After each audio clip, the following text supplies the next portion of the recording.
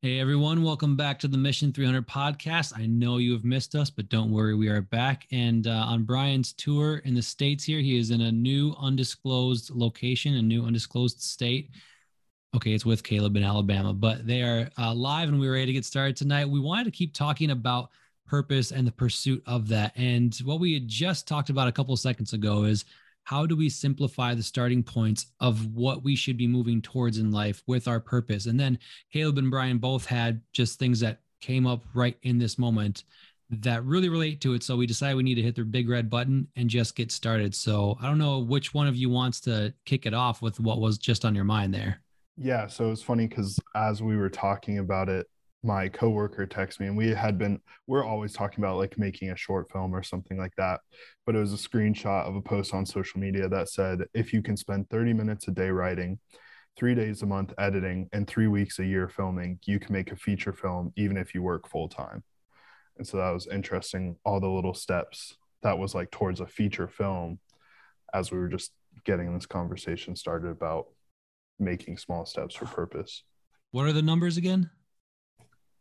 It's 3 days or 30 minutes a day writing, 3 days a month editing, and 3 weeks a year filming. That's really quite remarkable. Why do you think, you could just take anything and break it down? Like you could take, the idea of like, how do you eat an elephant one bite at a time? Why do we struggle with the idea of like, man, if I just did this over a year, but I can almost guarantee what goes through your mind. Yeah, a year. Yeah, but what do I do right now? That's a year. How do we get what do we do right now of those little steps that were just defined to become important to do right now? So you love video, you love all this stuff. Why wouldn't you do that right now? I think for me, it would be because I wouldn't have the instant gratification of seeing like this immediate product of what I'm doing. So it's like these mundane little things, and it's like, oh, there's nothing coming from it in the moment or that day or even that week. Like I have to wait a year to see all this work come to make this one thing out of all this daily mundane stuff. Probably why. Well, let me ask you this. Why has our measurement changed? Like, why can't we find some gratification in doing that one thing? Why, I just met friends of ours from years ago. We went up and visited them while we've been down here in Alabama, and she had just gotten remarried and was out with her husband, and he's used to be competitive bowman, so they would do all the competitive archery and all that stuff, and now he's into that cornhole beanbag, and they have a whole huge beautiful barn, like it's beautiful with all these cornholes, so they have competitions for beanbag cornhole in their barn. And so he had like all these special bags, and here's how you throw it, and here's how this one sticks. And so he grabbed a bag and started showing, and it's like everyone went in the hole. It's like he just tossed it, boom, hole, hole, hole, hole. I'm like, holy cow, like who cares how it sticks? It doesn't ever need to hit. You just stick it in the hole. And he goes, well, no, when you're playing competitively, if they hit 4 in, then it gets off, and you have to really be more strategic. So you got to land it this way. And so you're showing how to land it. And I'm like, how many times have you thrown that beanbag? And he goes, well, I'll be honest with you, I throw about 1,000 beanbags a week. And I'm like, okay, so you've done this for 4 months. He just only been doing it 4 months, but he's throwing 1,000 beanbags a week, and he's sitting there just chucking them in. He wouldn't even play with us because it wouldn't even be fun. And he's just chucking them in the hole. And I'm sitting there like, why would you enjoy that? And that came back to his competitive archery. In order to be competitive at archery, you had to master these little nuances over and over and over again. And that's where he decided to find his enjoyment, was in the nuances, not in the overall outcome. And so because of that, he could do it over and over. And it kind of goes back to that theory of 10,000 hours to become mastery of something. That's how many hours it takes in the researches across the board, whether it's learning to play the piano, whether it's any kind of skill, playing the guitar, singing, any athletic event, kicking the football, whatever it is, it takes about 10,000 hours of deliberate practice for that to become mastery. But those that master it learn it's boring, but they learn that becomes the most important part.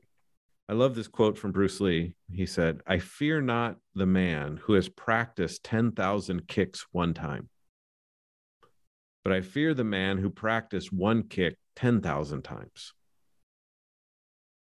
And so it kind of goes back to that. It's almost like what you just received from your friend is like, if I do these things, how do we switch our gears from a kingdom mindset of just really hitting to the point of mastery of things, and how many things in our lives would open up if we just learned to love those mastery pieces, those small little things we do every day. I think another part of this conversation that I found interesting is, and I wrote it down today as part of my just writing and journaling. I took a quote from a book: "Success is focusing on one single target for victory. If you want to succeed, give one thing everything you've got and then some." Where's that from? What's the book? It's from, it's called Success Is. It's just like a daily devotional thing. I just really find that interesting, that that's what I feel like I struggle the most with, is there's so many different things that you can do.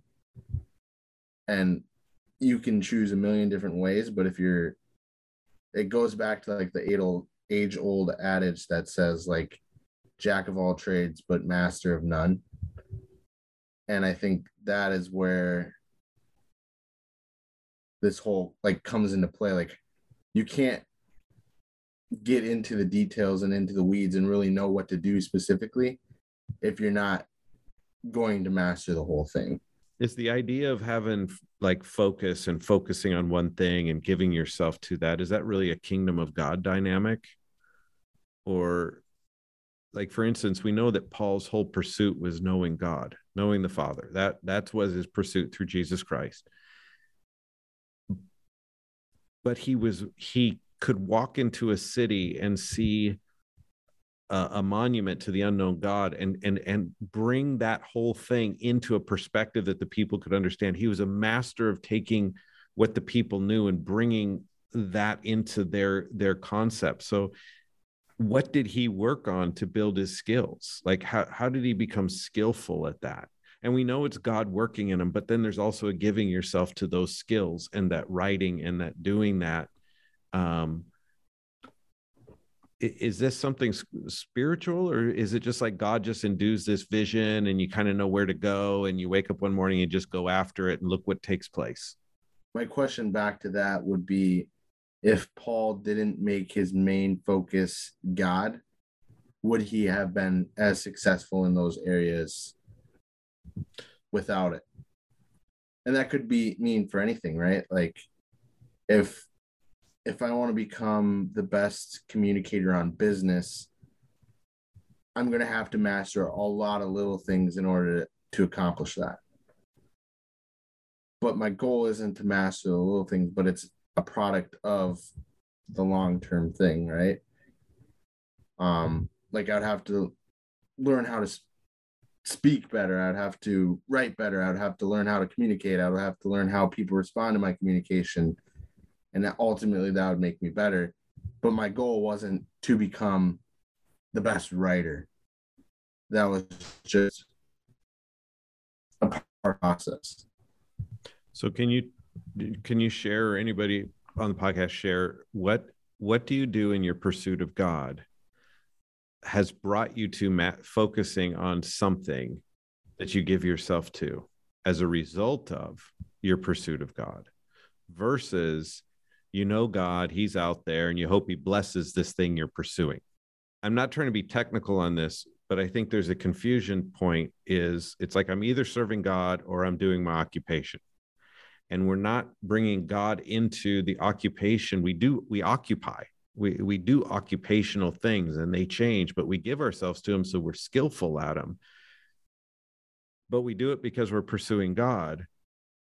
But if I'm pursuing God, maybe I don't need to do this occupational thing. Like, how do we bridge those two together? Because there seems to be a great divide, especially in the Christian world, of what that looks like. I think I would argue there's only one choice.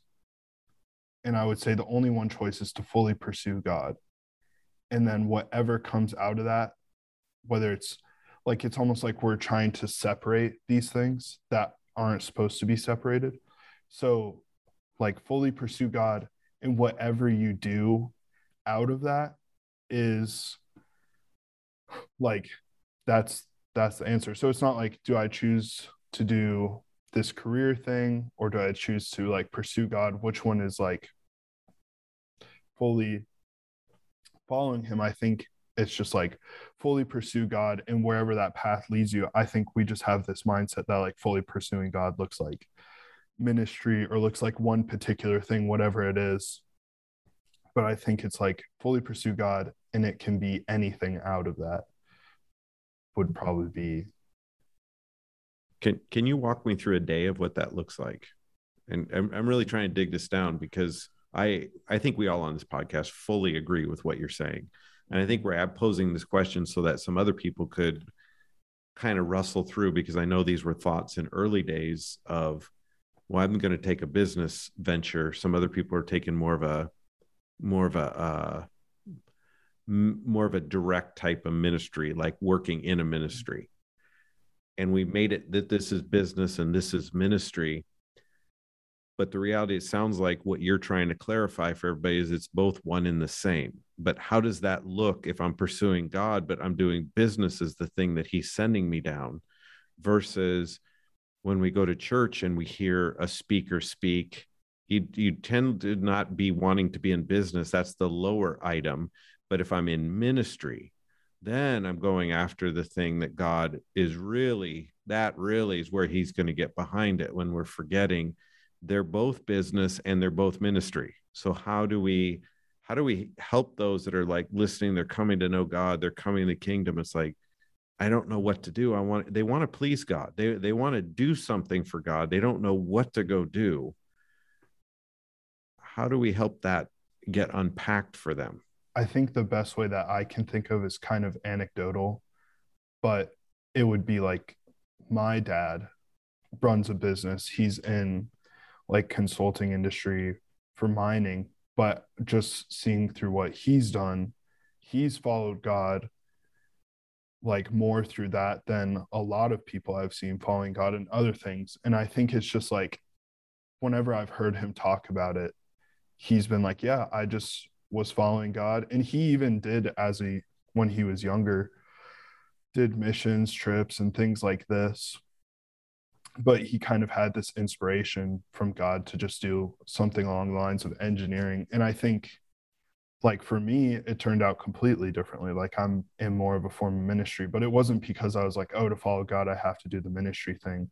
It was more like, what has God given me passions for, and where is he leading me, and how does that all connect? Like, as long as I'm following God, I think that'll inspire me and others to where they should be walking, if that makes sense, because that's like the path that my dad took, was just, he was following God, and that's where it happened to lead him into business. And I think just because it doesn't have, like, nobody's ever is going to know like my dad or even other businessmen as like some great minister going down in history, but all that matters is that he's following God fully, and it's not about like some kind of name or making sure people know, yeah, I'm following God. He's just living his life doing that, and it doesn't matter like if it looks like what our idea of ministry is or not.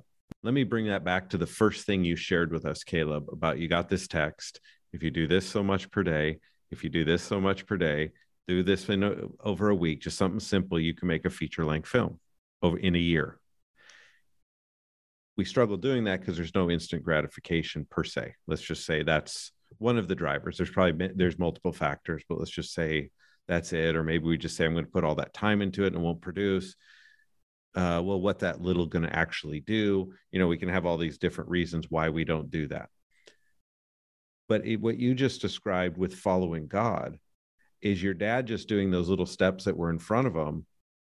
Well, how's this going to really impact the kingdom of God? Well, how's this going to really impact the kingdom of God? Or how is this going to really accomplish my dream? Rather than God's my dream, and all of a sudden he starts doing it. Your dad has an amazing story of how his business even turned and all that stuff. It is powerful. And I think we'll go down a history in heaven. We'll see how many ministries were so greatly affected by the simple fact that your dad did these things. I think our relationship with you and just relationships and stuff, there's so many things because your dad went down the path that he went.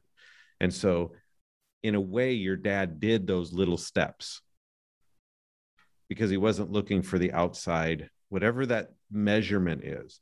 And so how can we take our walk with God and our love for God and get moving in something when it feels like you don't know the direction to go down, but deep down you kind of do. It's just, it's not the measurable thing maybe in your mind that you think it should be.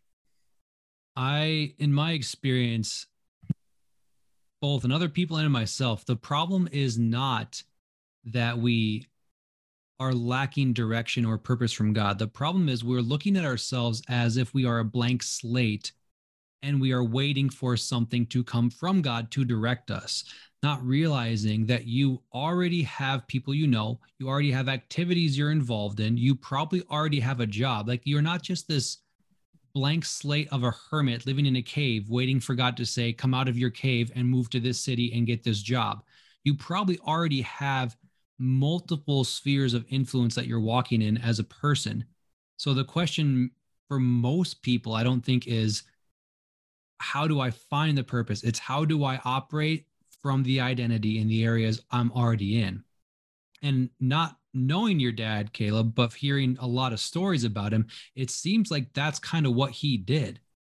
Like that's what Joseph did in the Old Testament. You drop him in a pit, you drop him in prison, he's going to end up running the prison because of who he is. He gets promoted, people come after him. He's just gonna be who he is wherever he gets plopped. Like he got plopped places. He wasn't really, you know what? Now I'm gonna go to prison and I'm gonna have a prison ministry. You know what? Now I'm gonna start running the nation and I'm gonna be a politician running the nation. He kind of just got thrown places and he just lived out who he was in those places. So I think for a lot of people, and there's exceptions, but you know, like God said to Moses, what's in your hand? Look at what you're doing right now. And how can you be who you are in those things? If nothing else, you probably have a bed that you sleep on and a room you sleep in. Start by making your room. Jason, expound more on that, because I think that's kind of where the direction of this goes. It's like, I think we're not knowing what's in our hand because we don't write the 30-minute little piece. We don't do the twice a week, twice a month, do that little video editing that would make a difference. We don't do those little things. But you're talking about that, like make your bed. How, if we started that little process, like, hey, you already got something in front of you. Here's what you could do. Mm-hmm. We start. Well, I think. Go ahead. Well, for a lot of people, there's a disconnect between that quote big picture thing and the quote mundane things. Like with the Bruce Lee quote, the guy who practices one punch 1,000 times or whatever it is. I doubt that picture of a person, their goal is, I want to be great at this one punch. The goal is probably, I want to be an amazing fighter. And mastering that one punch becomes a part of that they commit themselves to for a time. Like when I was developing my piano skills, I ran scales more than anyone else in my class. I didn't enjoy running scales necessarily, but I could see that they were making me into a better musician. And I did enjoy the fact that, you know, I could say, yeah, I know all the scales, not just the easy ones with the white keys. Like there was a lot of enjoyment in that. But I think there's a disconnect. But if you can start to see how the little things affect the big picture and start to build the picture, and it's kind of a cliche, but when you start to see that connection, then your eyes start to get open and you start to see, whoa, this is actually cool. And I'm crushing in it. And sometimes that does need to be broken down to the most basic thing. Like, you know what? I got out of bed. I made my bed this morning and I got dressed and I exercised for 28 seconds or whatever it is. Like with the Moses example, it was literally, well, you're holding a stick. So let's see what we can do with that stick. Like get more basic than that. That's literally about as basic as you can be. Well, how am I going to do this? Well, you got a stick in your hand. So let's see what we can do with that. I think if anyone were to ask themselves that question, well, okay, let me look around. What do I actually have? You're going to find something. You will. You said something interesting, Jason. Just highlight this more, is the idea that when you initially said about the fighter, And you're so right about the basic of that stick. I never really brought it that basic because it's so basic. That's an irony right there. But the idea of, I want to be a great fighter, so I'm going to learn all these punches, versus I'm just going to master this punch. And guess what? You become a great fighter. It's switching that gear, starting with your identity. This is what I am. But Moses didn't know he'd be a great stick handler. You know what I'm saying? It wasn't like, man, I really feel called to be a stick handler, and God's called me. Man, he called me out and said, you're going to be a stick handler. No, he's going to lead these people. So then what he has to do is master the dumb stick. You know, it's like, who's thinking that? And so I think if we got into this idea, it would be such a powerful change that all the things that we're learning and the things we learn about God and the things we're growing in God and the kingdom of God and him being a father, we start mastering these little things, and maybe we find there's hundreds of options in front of us, or we just become utilized so well in that one option. And I think to your point, Caleb, maybe there's not a bunch of options. Maybe we keep thinking there is a bunch of choices. Maybe it's just one. I know God, and from that, these things are in front of me and I'm utilizing them. I really love the analogy. Well, I mean, it's not an analogy, but of Moses, Moses in the stick, like David in the sling. Like, God just took whatever the person had with them, and like, he's God, he's the creator, he can work with whatever you have. And I love that like feels inspiring, because it's like, I don't have to go get something that I don't already have, or like God hasn't given me. Like, he'll work with what we have to just have a starting point. And like, he started with a stick and then he's leading a nation. Like, it's just crazy, like how far it will go just for that. Like Joseph and his dream interpretation, like it was just that one thing that he had that he's used in every arena. So I think that is like a huge thing, even to inspire you to start somewhere, because it's like, what can you start with? Well, what do I have in my hands already? And that's like, just in the morning, I know I can at least start with making my bed. That's something I have, or in anything, and it can go from there. And I think that's a really great point. I love that. Like, it feels inspiring without being like the fake inspiration thing, like, but take what you have and see what God will do with it. And I'll add a challenge to that, not challenge against you, but to all of us and everyone listening. If you actually take some time to sit around and look at what you do have, you would be embarrassed about how much you do have at your disposal that you didn't even realize. Let me give a real life example. So years ago, there's a friend of mine who was starting a game development studio, and he asked if I could do some like voiceover and audio work for him. And I really wanted to, because I thought it'd be really cool and wanted to help him out. And I'm like, okay, well, I'm going to need a computer with like Pro Tools or some recording software. I'm going to need some mics so I can do the voiceovers. I'm going to need a keyboard so I can do some audio. And I'm like, I have none of that. But I still want to do it. And what I did have was my iPhone at the time. And I was like, my iPhone has GarageBand on it. So I can technically record my voice in GarageBand on my phone. And there's actually a couple of effects you could add. You could EQ it, you could compress it, you could export it. So I could do all those basic things on my phone. So I ended up doing all the voiceovers for this little educational history game that he made. That was like a little mobile game. I did all of it on my phone in one evening. It didn't need any other software because everything I needed was on my phone. Like, and that might seem like an advanced example. Well, I don't have an advanced iPhone. This was like 7-8 years ago. The point is, if there's something that's in your heart to do, just look around at what you have, and you're probably going to find that there's something basic that you can do towards that goal, to starting it. I didn't keep using the phone for years. I've kind of upgraded my stuff over the years, but that's kind of where it started. And to add to that, doing what's in your heart, if your pursuit is God, your Father, Jesus Christ, the Holy Spirit, that's your pursuit. What is in your heart is going to be the thing that's part of his will. I love that example. And I love what Paul says to Timothy in 2 Timothy chapter 2. And it starts with verse 1. It says, you therefore, my son. And I love that. So Timothy's like this is a great kind of father-son letter, because Timothy is like Paul's son. It's not his real son, but he's kind of just adopted him in. It's his spiritual son. He's taken care of him. And he said, you, my son, be strong in the grace that is in Christ Jesus. And, we talk about the grace, like it's this thing given to you that you don't deserve, your position change. Be strong in your position change. Be strong in who you now are.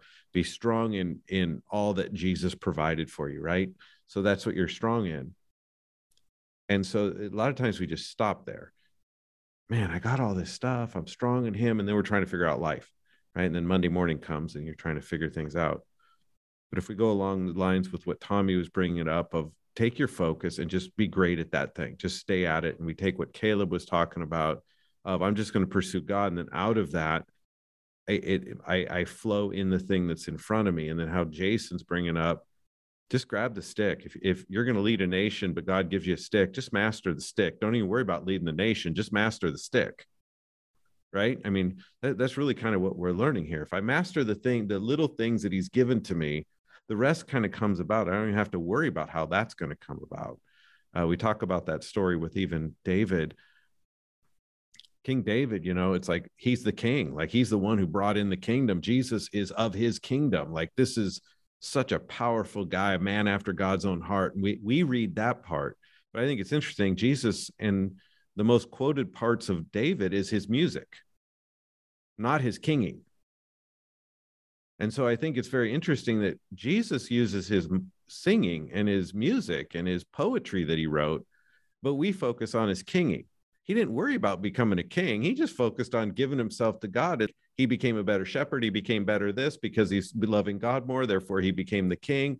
But his heart was always in the right place of doing those things with an exception.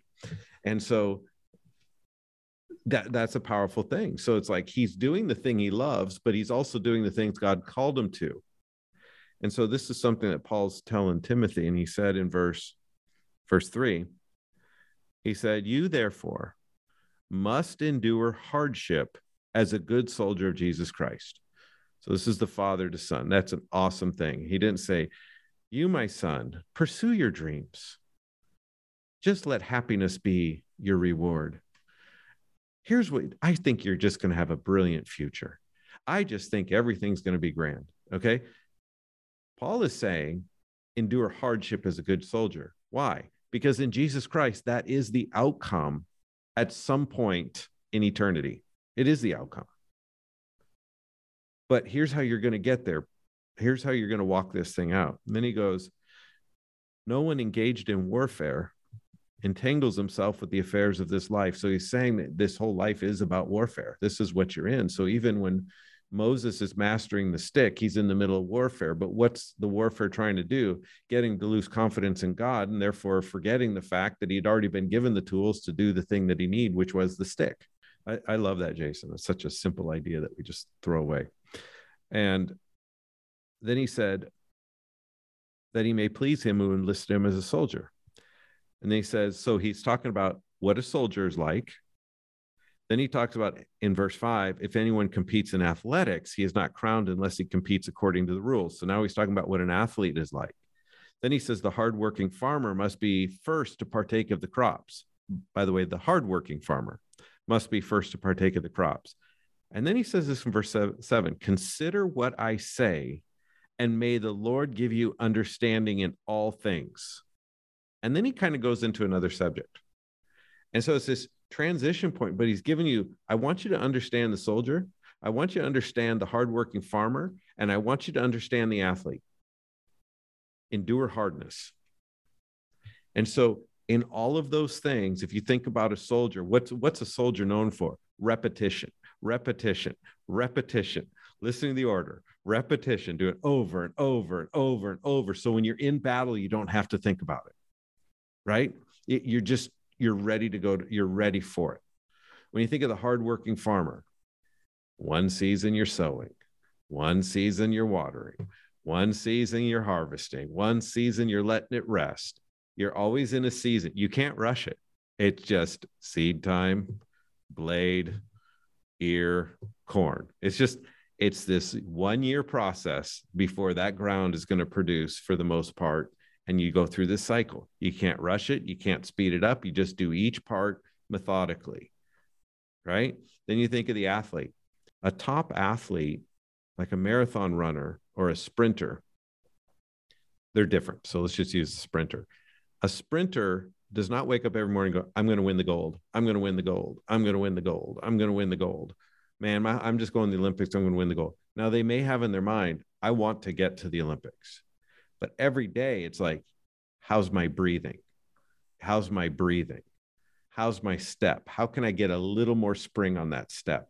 And they'll spend hours on their step, on their breathing, on their stride. How do they do it? How do they master it? And they'll spend hours upon hours, not running for the gold, but mastering those little details that if they do it right, they have the opportunity for the gold.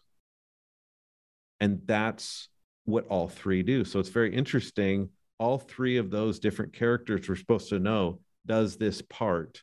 How does someone stay focused on those little things when there's not this feeling of immediate connection to the big thing?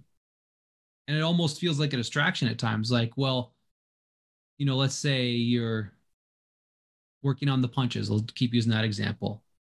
Well, if the goal is to actually just be a great fighter, then mastering that one punch, practicing that one punch again today, is that really going to help you be a good fighter, or are you just wasting time on that one thing?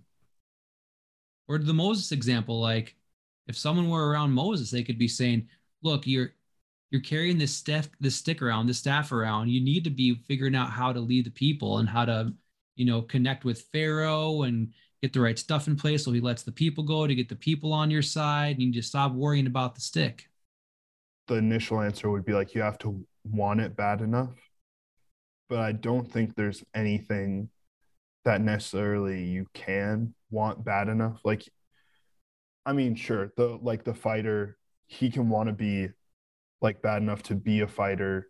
That might not be his core motivation necessarily. Like, I think there's something deeper that generally motivates people for different stuff. But I like, for me, which could be quote unquote the right answer / cliche answer, is like, I think that's why it comes back. There is only one choice, and that's to pursue God, because then like whatever it takes to do that doesn't really matter.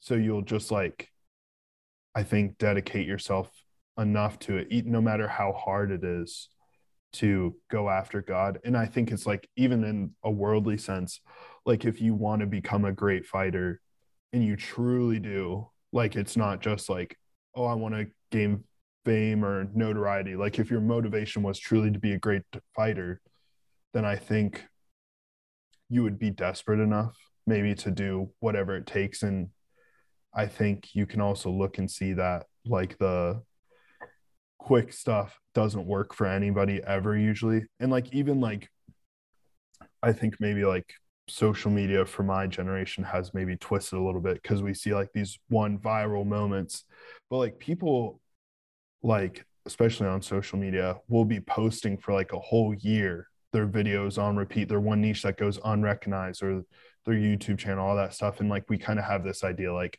oh, they blew up, their overnight success. But even with musicians, I think too, from like stories I've heard, it's like they've been at the grindstone for a really long time, and now you're just seeing this moment.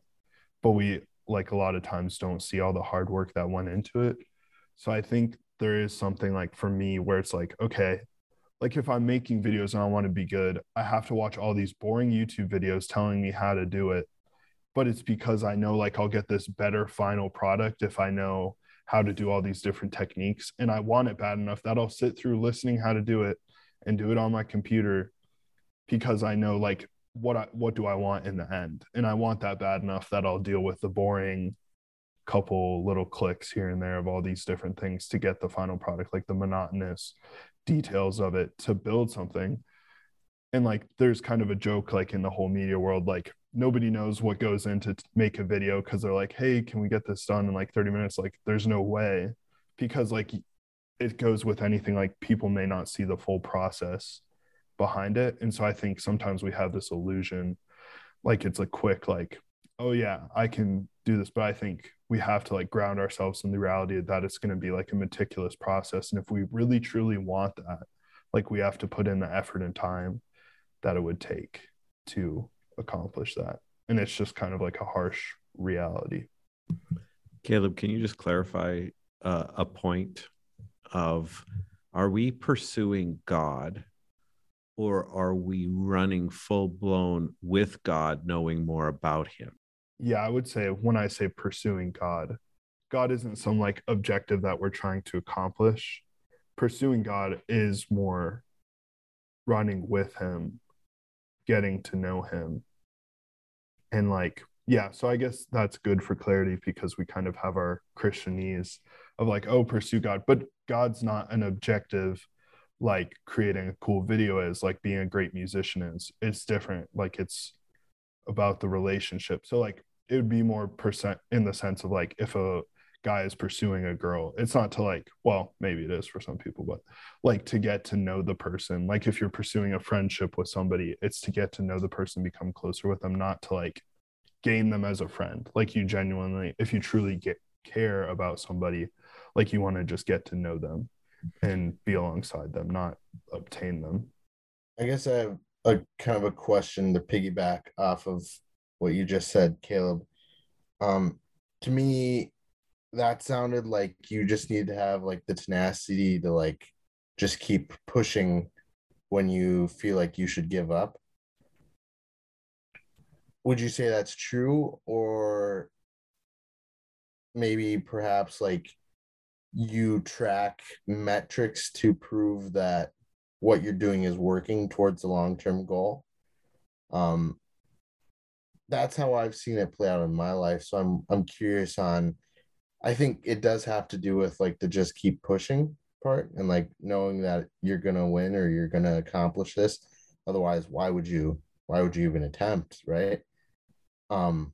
There needs to be a confidence that you're going to win. For example, I guess kind of two examples, like when I played baseball, I played on the all-star team. Um, at the start of practice, our coach would call us in, and then he would just yell at us, "Go touch that fence." And we'd just take off running and go touch a fence and come back. And he'd do it over and over and over again. And we hated it, and it was annoying and it was brutal. And but what he was doing was he was making us into athletes beyond baseball.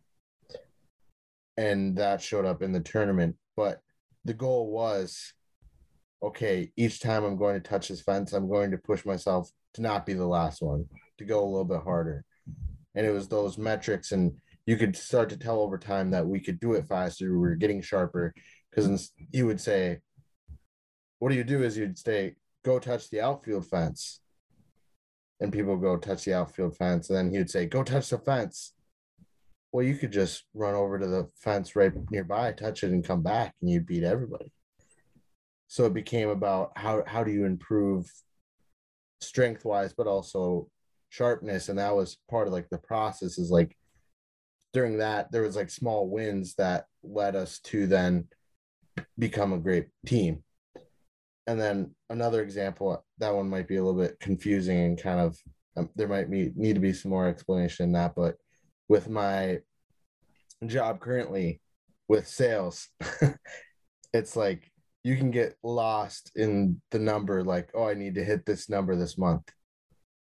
Well, man, I don't know what to do today. Well, you got to break that down into little goals, little bite-sized goals. And that's how I know if I'm going to achieve it in the end.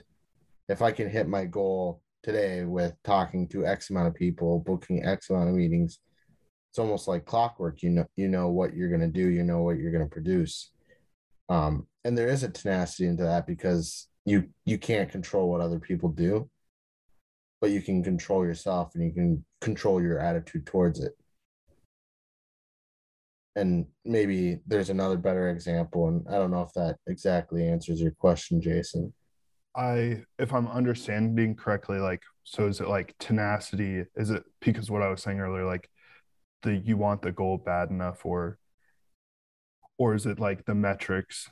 And I would probably say neither. And I'm cautious to say this because, to be completely honest, I know it's not always true for me, but I would say neither matter, like even your own tenacity doesn't matter in the end, because I would argue we all run out. But I think what matters most is like your relationship with the Father, because then like it doesn't matter what your metrics are. It doesn't matter if you have the tenacity to do it, but if you have this relationship of someone who approves of you, then all the stuff that you're doing doesn't matter. And I'm cautious to say that, because definitely in my own life, like sometimes when I create a video, like am I always like, it doesn't matter how it turned out because like of my identity with God, like that's fine. Maybe that's not always true, but like where do we want to land when it's coming to like when we're chasing after these goals and stuff? And I think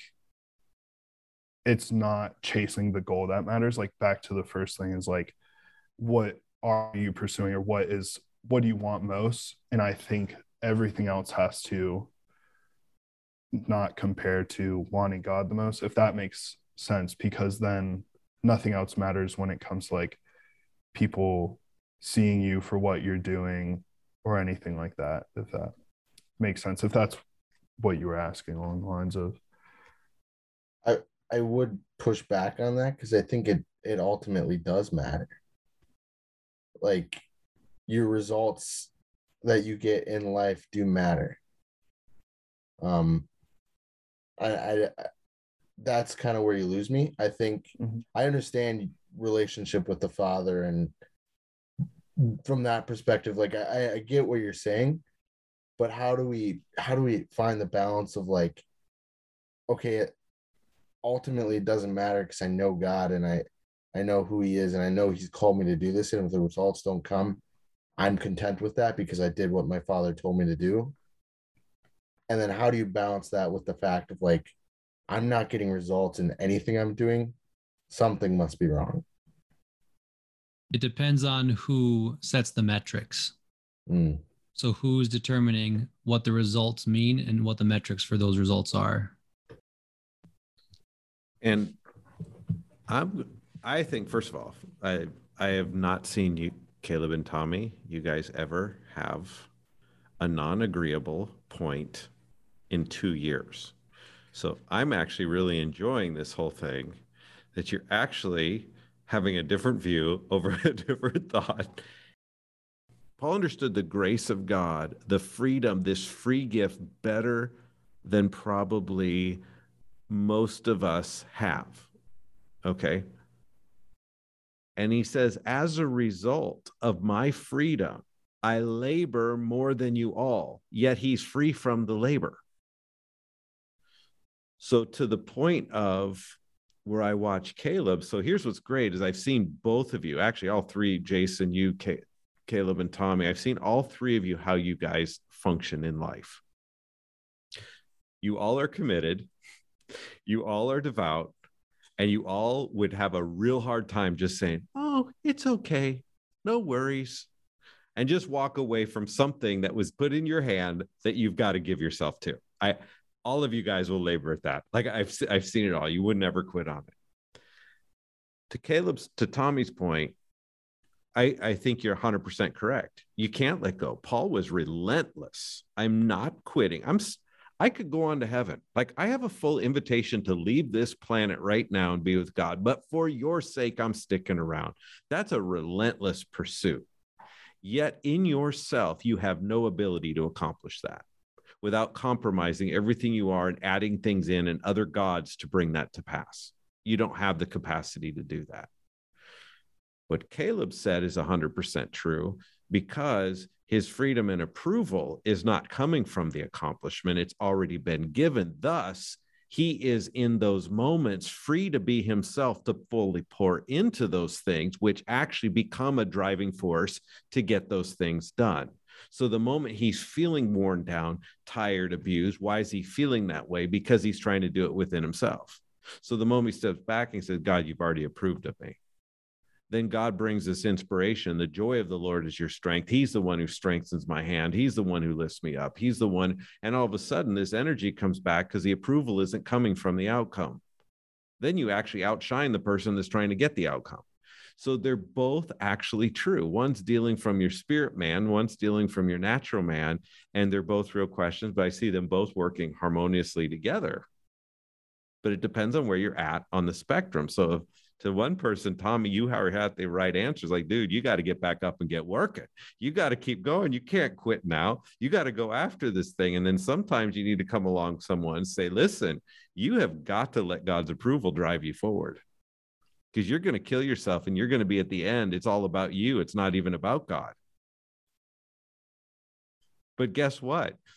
If you're both are in harmony with God as the Father and approval, you're both running so hard, no one's keeping up with you. So they're both happening. And I think that's why it sounds like a different thing. But as I'm looking at both of you, you both do the exact same thing.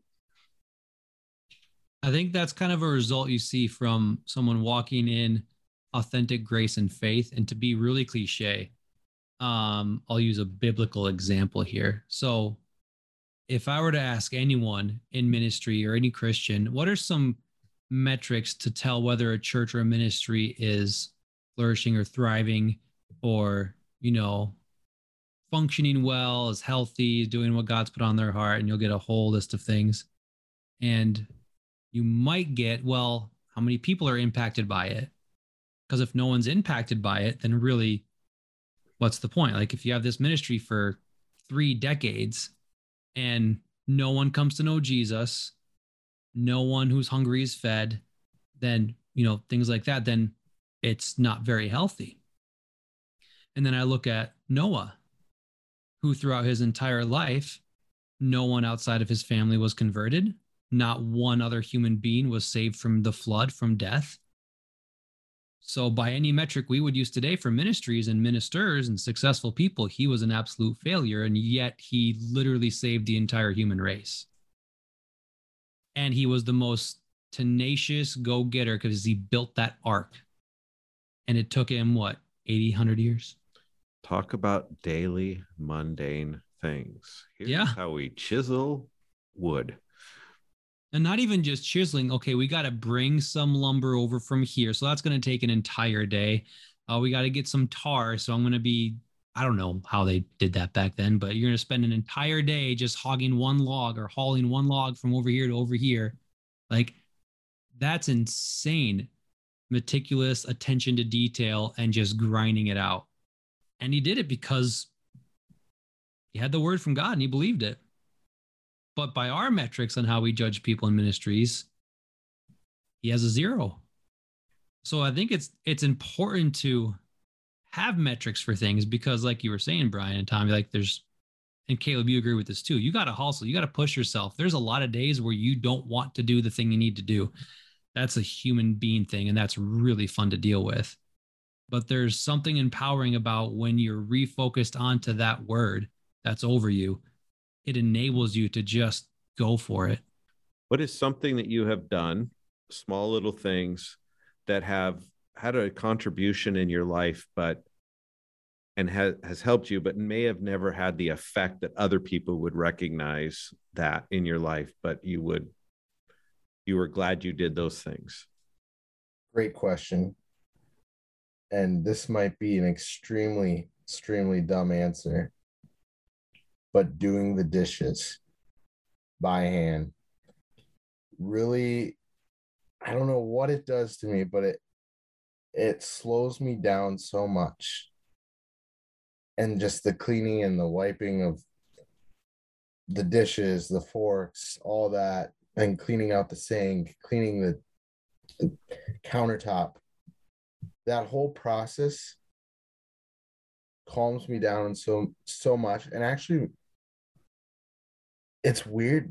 I feel so accomplished when that's done. And I feel like I've done something that mattered, but I know in the grand scheme of things, it doesn't matter. I could have just thrown it all in the dishwasher. I could have left it a little bit dirty and came back at another time and did it. But for whatever reason, that thing to me always is like, wow, okay. You've done this little meaningless thing, but you've done it well. I love that. I love that too. I'll throw one out. I just started when I came back, and we're in the US visiting is I realized I was becoming physically lazy, even though I'm around fitness people all the time. So it was really fun giving them challenges to do, like what we're talking about, because a lot of our program, we actually do these little things and they discover, wow, I can run 50K and I can do 2,000 push-ups and I can do 2,000 crunches and I can write my plan for my life. And they do it over 5 weeks, but we don't actually tell them what they're going to be doing at the end of 5 weeks. We just show them at the end of 5 weeks, this is what you just accomplished. They just know each week they have to do these certain tasks each day. That's all they know for the challenge. But what I did is I just added, like, there's no reason I can't take 12 minutes of my day and do 50 push-ups, and I have all day. So I have all day to do my 50 push-ups. If I can only do 5, I can just stop 10 times during the day and do 50 push-ups and do 5 at a time. So I just said I do in the whole day, I have to do 50 push-ups, I have to do 50 crunches, and I have a squat type thing that I do. I got to do 50 of those. And no matter what, I just going to do those. And it was interesting how much at first is like, oh, I don't want to do this. Now within 3 weeks, I can now almost do 50 push-ups in a row, which is pretty great for me since I'm old. And now I'm like, I want to do more, but now it's been the best thing ever because I feel like something's wrong if I don't do it. Like there's something about it. Like I did that today and I get to feel it today. Like I did that today. And you know what? Is it going to make me super strong? Is it a fitness plan that everybody should try? I could care less. All I know is I said I'm going to do something and I'm doing that every day. And I feel great that I do it. So it's kind of like the dishes in your sake, but that was something I just chose to do. And it's made the difference mentally of just accomplishing other things that I haven't been able to do or I've started happening just as a simple result of doing that. I think mine is, Tommy thought his was little and insignificant. Mine definitely is. A long time ago, I started taking deep breaths in situations. And I have gotten looks from people, concerned looks, because if you do that, especially when there's other people around, like, what's wrong? Well, nothing's wrong. I'm just sitting, taking a deep breath, having a moment here to just kind of clear my mind and focus on things. Now, I've started teaching my kids to do that too, and they do it, and it is really beneficial. So any parents out there with young kids, when they're getting crazy, have them take a deep breath. It'll pay off, trust me. But what I've noticed is that over time, it's just become a habit. So when there's something stressful or something that is just bugging me, or I'm really distracted or whatever it is, I can take 10 seconds and just sit there and breathe. And it's indescribable how it refocuses things, because it's, you know what? Yeah, everything is crashing around me, but for the next 10 seconds, nothing else matters. And I don't care about anything else. I'm just focused on this. I'm just going to breathe for a minute. And I think there's a lot of psychology and physiology behind it too, but man, it just clears so many things up. For me, it's probably, I got a dog, and taking care of a dog there's so many benefits because he's so much fun. But just like feeding something besides myself, feels like I have my own child. And I'm just kidding, I can't compare it to that, but like that's definitely a lot more work. But having a dog and caring for a living creature outside of yourself, and also not getting mad at my dog, like that has taught me more patience than even people, because my dog has eaten stuff. And so that has been a great thing of like daily feeding the dog and taking care of a dog. Yeah. Super cool. That I just hope everybody kind of walks away from this conversation of, one, the whole stick thing. If you got nothing else, everybody's got a stick. That I think Jason, well done on that.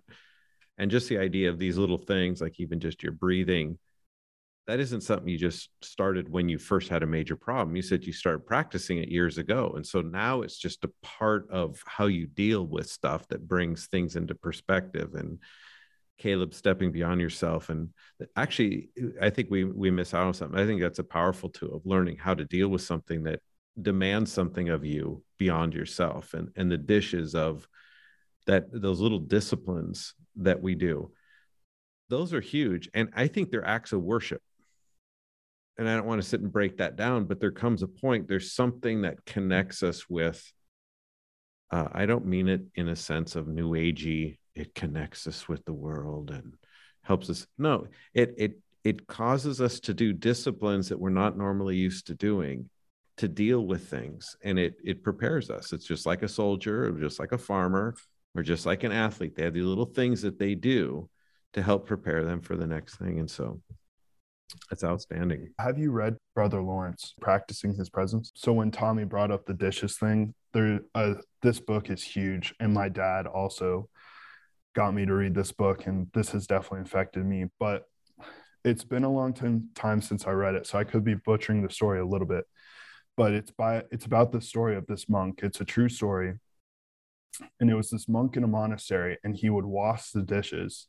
But while he was washing the dishes, he would like practice just being connected with God. And eventually it just like everybody in the monastery was affected, it to the point where like people from other places would come and visit him to watch him do the dishes, because they could just feel the presence of God while he was doing the dishes. I need to reread it again, because that's definitely not the full story, but it's called Practicing His Presence. It is an amazing book. And it's interesting that you brought that up, Tommy, because like this guy's life revolved around watching dishes and connecting with God, and it actually affected other people. So I guess my final thought is, thank you, Caleb, for the perspective of, being approved by God and not letting metrics get too much into the face. I don't know what that is, Brian.